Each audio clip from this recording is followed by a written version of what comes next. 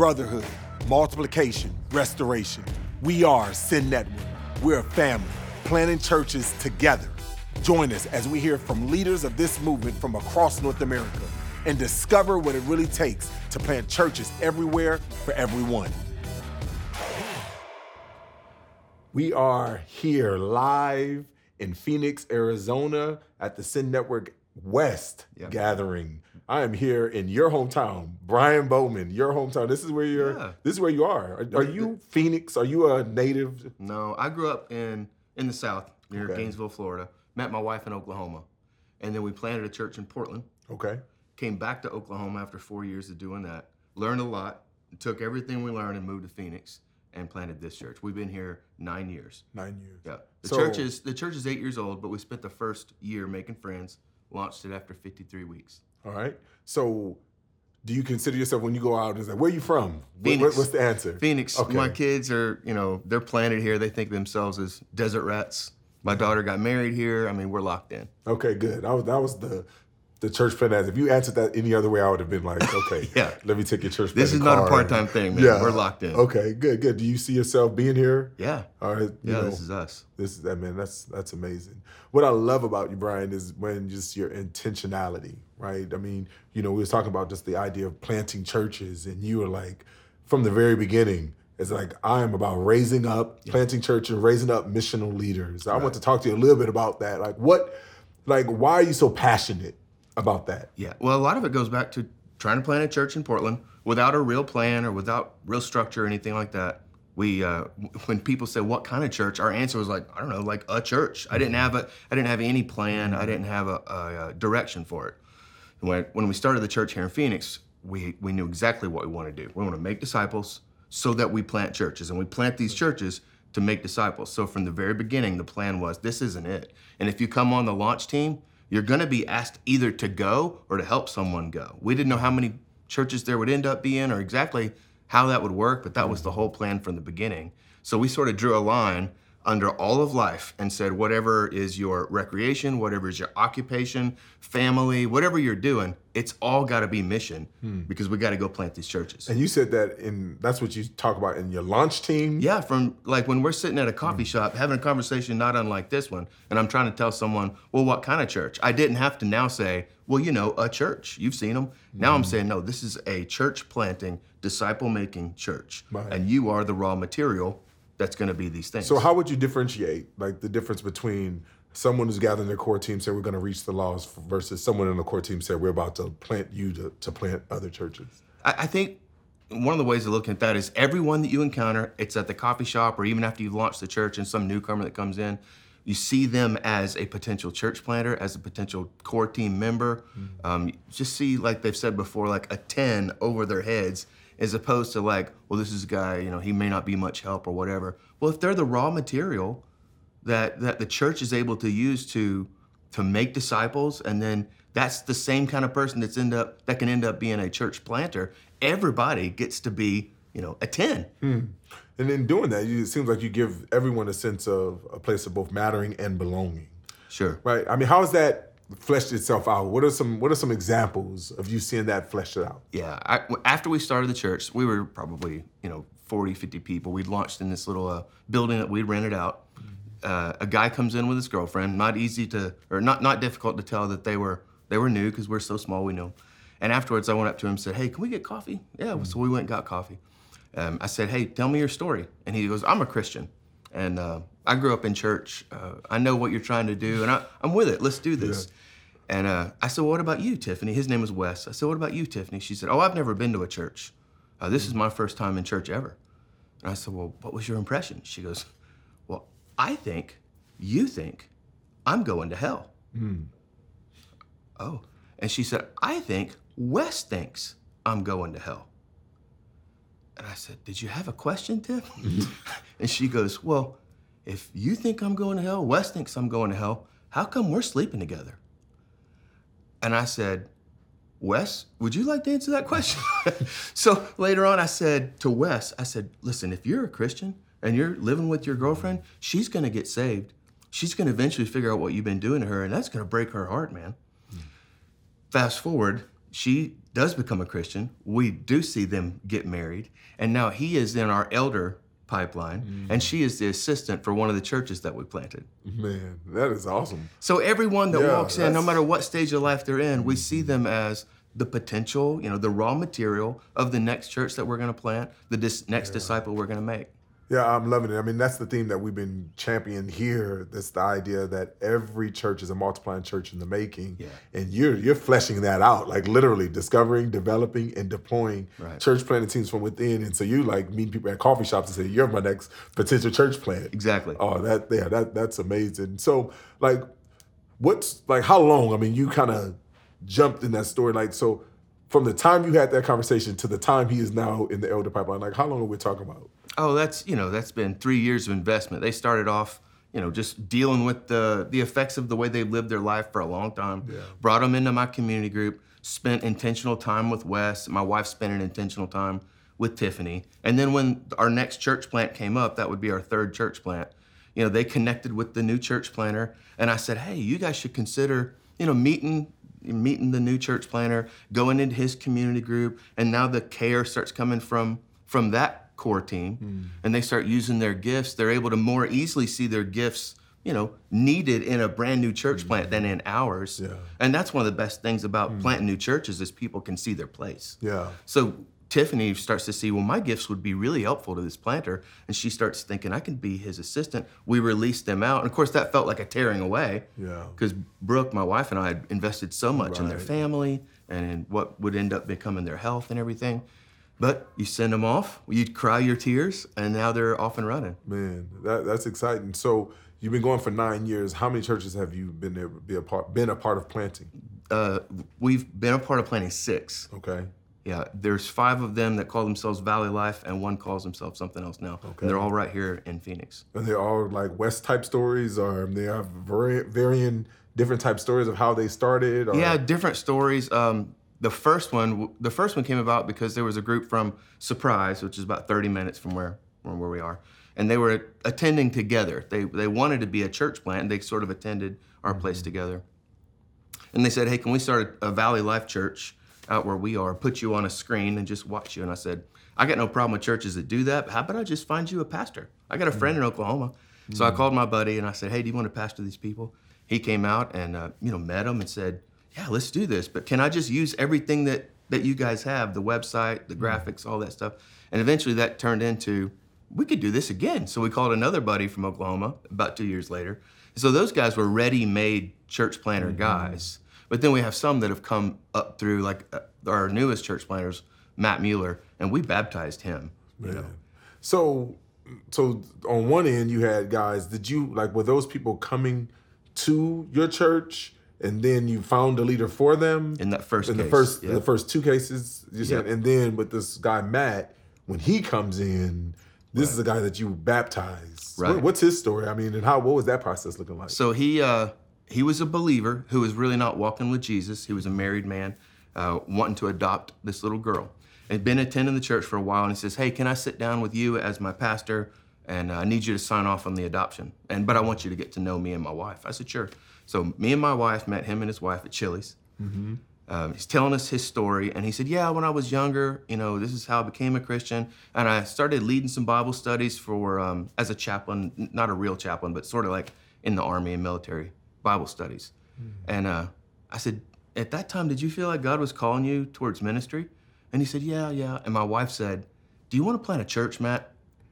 And that started this, long-term process that ends up with him launching a church in September. Man, so what did he say at that time when your wife was so... Well, he was taken aback, and that wasn't what he was planning on at all. He was talking about adoption. But it started stirring something in his heart. And because we say, hey, this is what we do, he could see it, That's one thing about, if you say we're going to plant these churches, if you have the expectation that the people who are attending the church are either leaving or preparing someone else to leave, well, he could look around the corner and see, well, this has happened before, Right. and I could see my way through.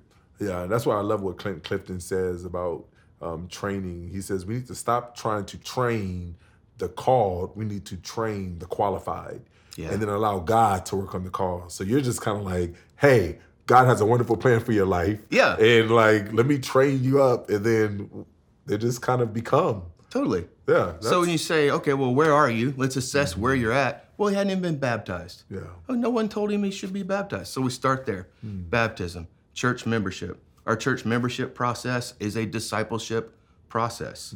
To be a member of our church, there are these steps that you're going to take. And these are the first steps towards making a church planter. Yeah.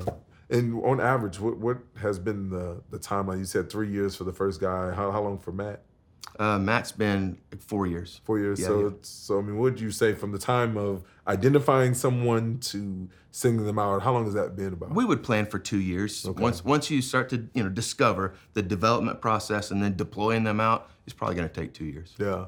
I mean, it sounds so clean and neat. I mean, yeah. that's what I was just like, as a practitioner, I know. It's just like, that sounds so clean and neat. You just find someone, you tell them what you're going to do, and then they say yes. Yeah. And they go out and do it. But we know that that's not the case. So, Right. like, what is some of the messiness, gosh. in doing that, like taking this approach to the intentionality? that you Sure. have? Well, everybody, whether they're going to plant a church or wherever they have their own idea of what it means to be a church, which is what I think is the problem with saying, well, a church. Everybody fills in the blank with what they think that means. So when they say, I'm going to plant a church, well, it's a process of saying, look, this is the kind of church that we are about planting. We can help you plant lots of different ways, but here's the way we want you to be thinking about it. And then to send them through our pipeline, send them through NAM's assessment. It's always helpful for us. Matt, when he went through, he got kind of like an orange light. Okay. But he needs more development, which is really helpful for us to say, we see this in you. You've got these skills, but here's some things we want to develop further. Which that's sad, and that was hard. Yeah. He was ready to roll. Yeah. And to pull him back for another year and say, I personally am going to spend more time with you over the next year. And now, of course, he's really happy. Yeah.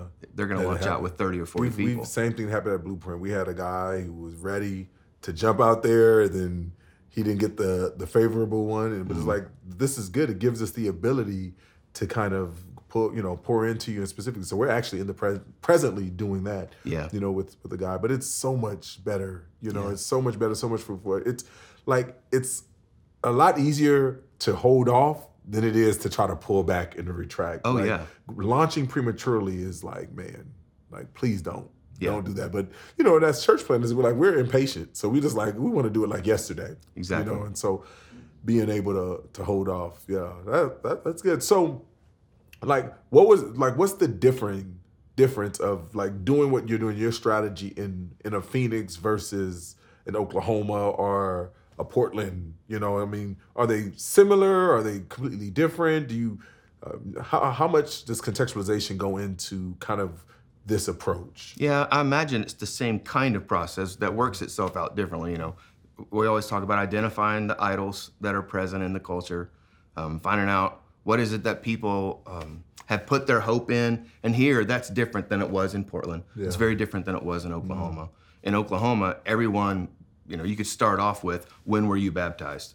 It's probably right after Vacation Bible School when you were 8 or 9 years old. Well, it's not like that here. It wasn't like that in Portland at all.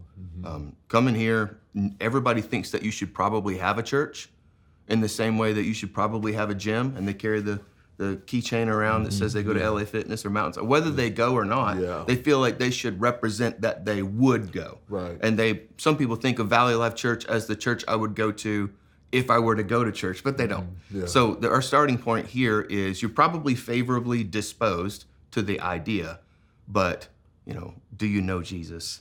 Are you being discipled?